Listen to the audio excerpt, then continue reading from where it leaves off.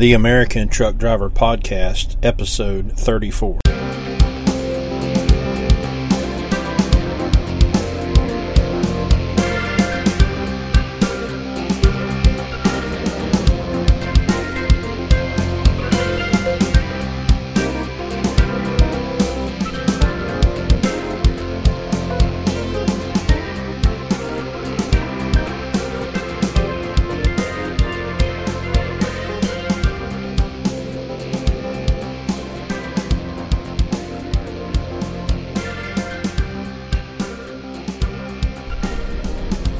Welcome to another episode of the American Truck Driver Podcast.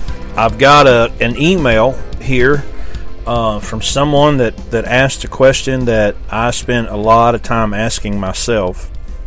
Not really sure I have a good answer, but I'm gonna take a shot at it.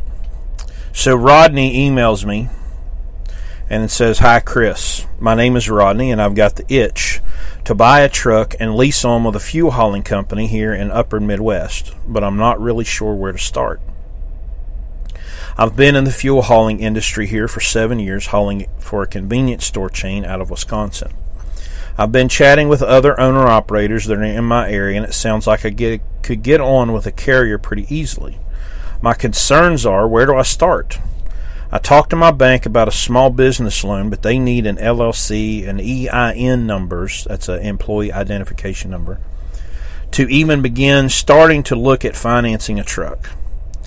And then the truck can't be any older than 10 years. I don't think I can afford something even that new. I have my wife on board as long as it's mostly research information I'm gathering with no exact date on starting this business up. She's a stay-at-home mom and homeschools our 2 girls, and doesn't like the idea of having to go back to work to help pay the truck off, along with the other things like health care, retirement, etc. I guess if I'm being totally honest, I may be a little overwhelmed with all the things that need to be put in order and in which order to put them into. Like, where do I start? Getting a tax ID number, signing with the carrier, buying the truck. Do you have on advice on what I should do? Thanks for your time and help. Sincerely, Rodney." I emailed Rodney back and I asked him if I could use this email as a subject for the show, and he told me that I could. So basically, I asked, well, let's back up a minute. Set aside acquiring the truck and what you're going to haul with it for a minute. First, answer the question, why buy a truck? What are the motivations for moving from an employee position to that of a contractor or owner-operator? Most commonly, it's money, more choice, more control, more freedom. That's really the first question to answer. Why do I want to do this? There isn't really a right or wrong answer, but you and your wife have to be, if you're married, you're going to have to be able to answer that question the same way. My wife stays at home and homeschools our kids as well. So I empathize with you there. I know what that's like. In 2018 in America, it's difficult to do things on one income, because our contemporaries and our peers around us, have 2 income families, and we look at their lifestyle and the things that they're able to do, and we're over here on one income. When I went home last year after my engine broke, and I got a pretty decent job for the area. It was $19 an hour, and it had insurance. But on a single income, it just wasn't enough. There was not enough money to pay our basic bills at $19 an hour, even with the overtime. It's not fun being in a position where you have to have the big income. That's the situation I'm in right now. I have to have the big income because I've got a lot of stuff I've got to pay off to pay for all the stupid decisions that I made. I think it's important to understand that while there are basically, essentially, no limits to the amount of money that you can earn in this industry. And that the freedom that you can experience is unparalleled in most other industries. You have to be willing to give up a lot in the beginning. If you can find a good you can find a good truck for between $10,000 and $20,000. Now, you're not going to walk out the front door and trip over one. You're going to have to look and look and look and look. You're going to have to be willing to spend a little money to exclude a truck. You find a truck that's $15,000 that looks pretty good. Well, you need to have $500 that you're ready to lose by getting a dyno done on that truck, getting an inspection done on that truck, and getting every piece of information that you can get. And even after spending $400 or $500 on a truck, being willing to walk away from it because it's not what you need. So given, if you've listened to all the episodes of this show from episode 1, you've pretty much rode the roller coaster with me. You heard the story of the different paths and choices that I made along the way. It is now my recommendation, based on my experience, that the least risky way to get into this business is with a paid-for cash truck.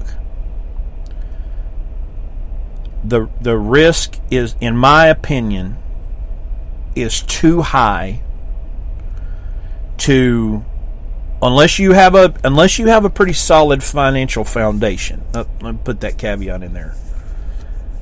If you have the ability to get a loan for maybe a 2015 or newer truck, and you have the ability to get some cash together so that you have, in case you have a catastrophic failure, in case you have, a week or too long breakdown. But the fact of the matter is, these trucks that are, the year 2000, or even 97, 98, up to 2007, are very simple. A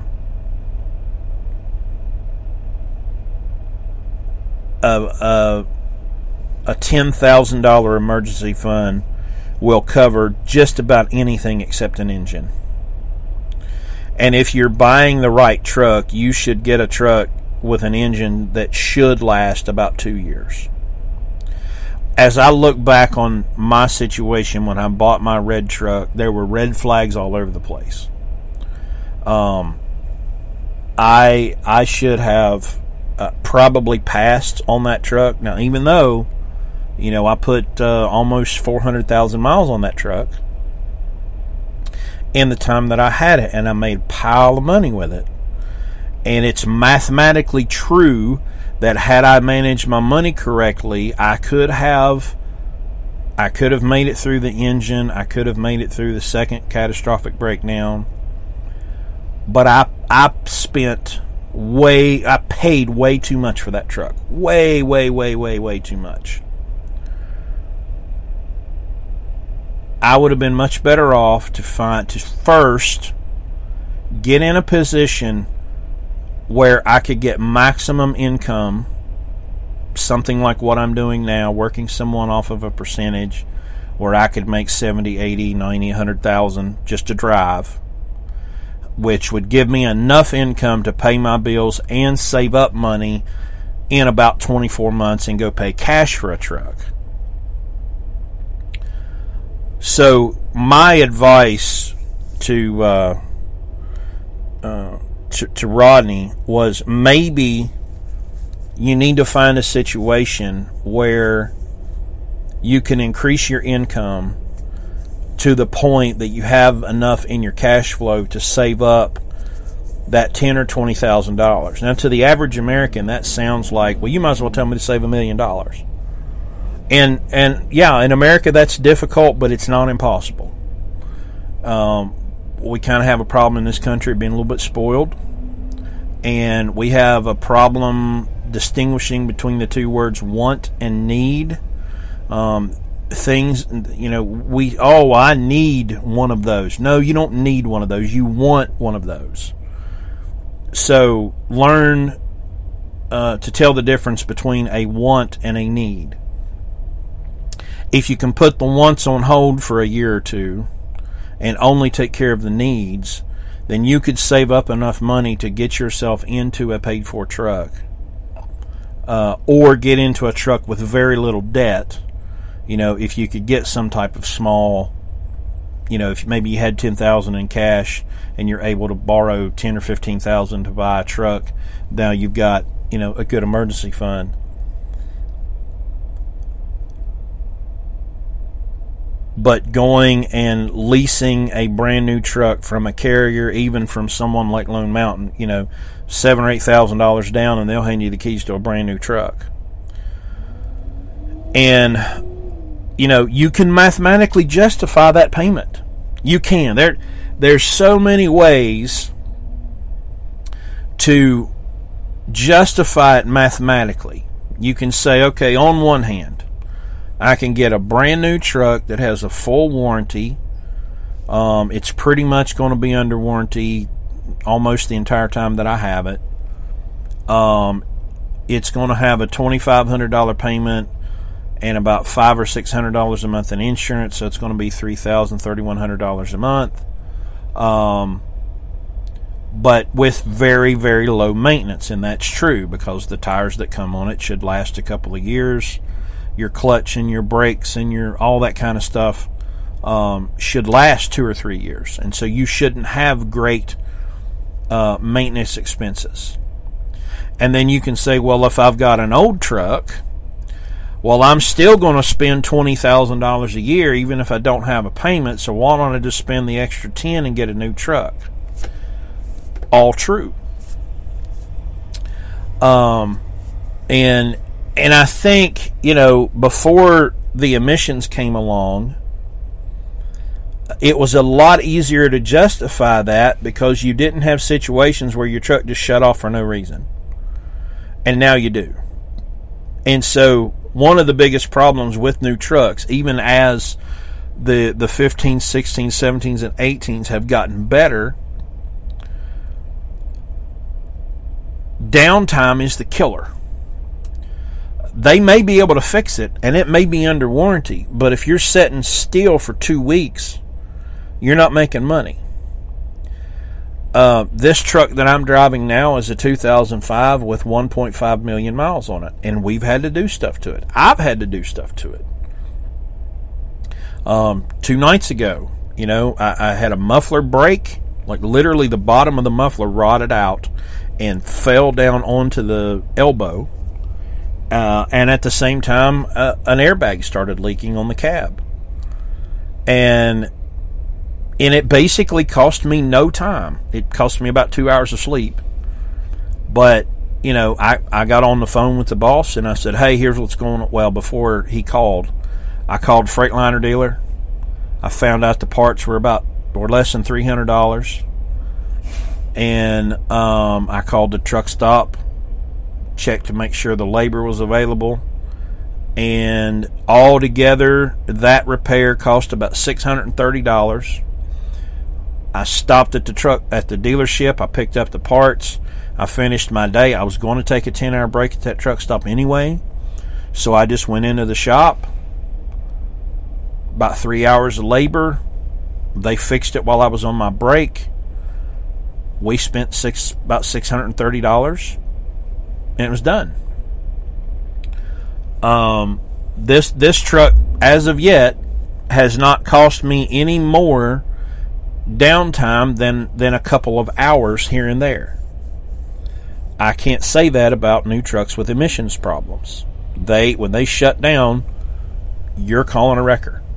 And there's just very few things on this truck that would cause it to be towed. You can limp these trucks a lot farther to get them into a shop instead of being derated sitting on the side of the road and not being able to go anywhere.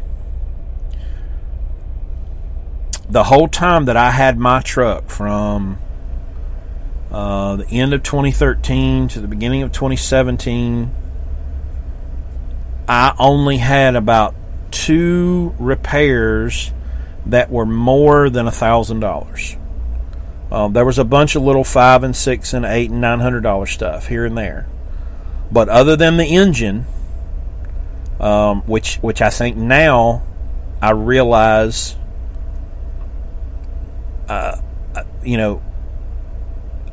there's things that I look back on now that I understand, I think, that exacerbated that problem. And had I been a little better educated with more experience, I may have been able to see those things and not picked that truck. But that's beside the point.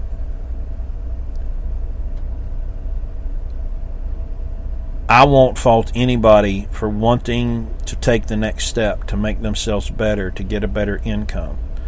And contrary to what people like these goofy sociologists and people that are trying to get us to go back to 1970 and the government regulations on freight, you can make a pile of money in this industry.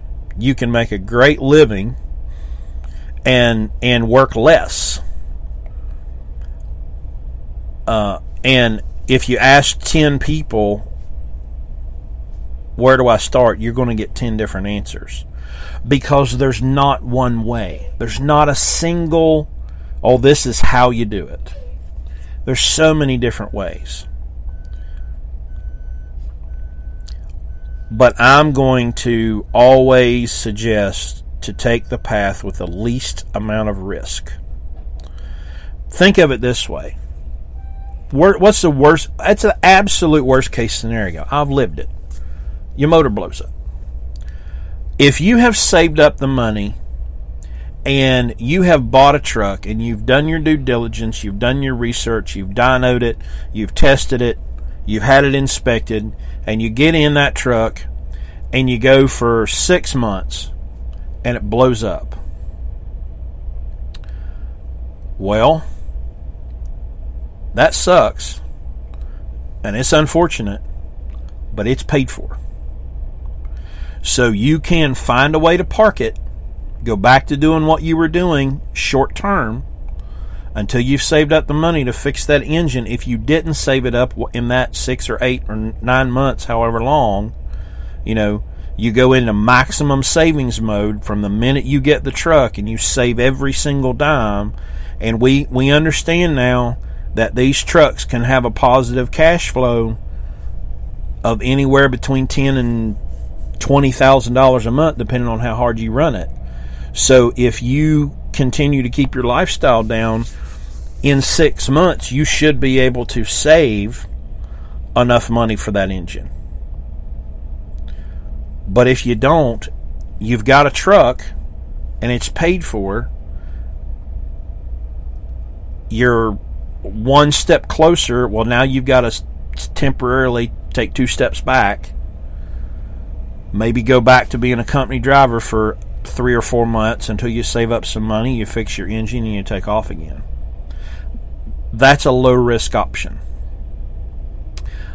I want to get Larry, my boss, on here, and we can talk about this stuff, because his experience is vast. He's got 10 years of experience owning multiple trucks, and he's fascinating. He's so gifted and intelligent, and knows how to just think on the fly. Hey, here's what we need to do, and get the problem solved. He's just a great businessman.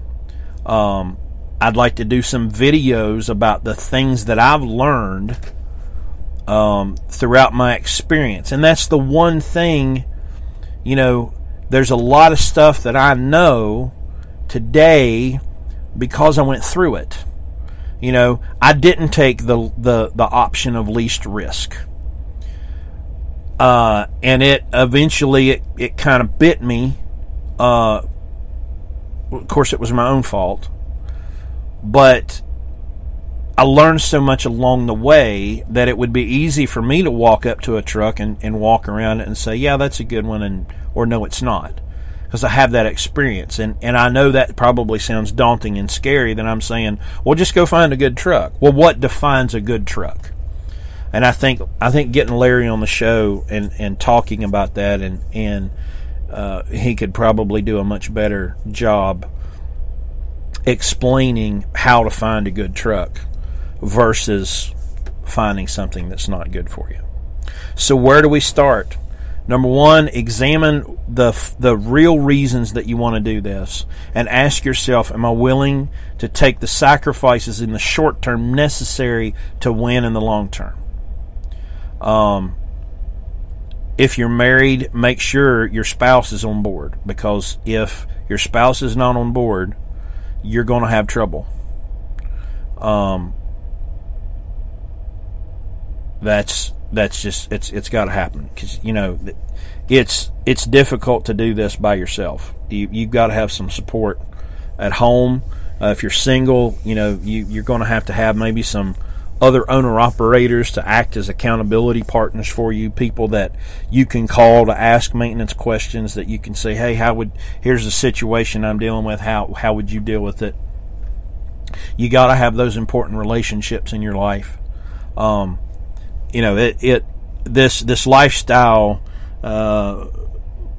portrays itself as kind of a one-man show, but it's absolutely not. You've got to have a great support team around you. You've got to have people that you can trust to tell you what you need to hear and not necessarily what you want to hear.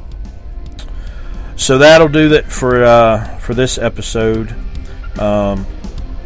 Check out our social media accounts on Facebook and Instagram. Email anamericantruckdriver@gmail.com. You can support the show at Patreon, patreon.com/AnAmericanTruckDriver. Until next time, be safe and see you later.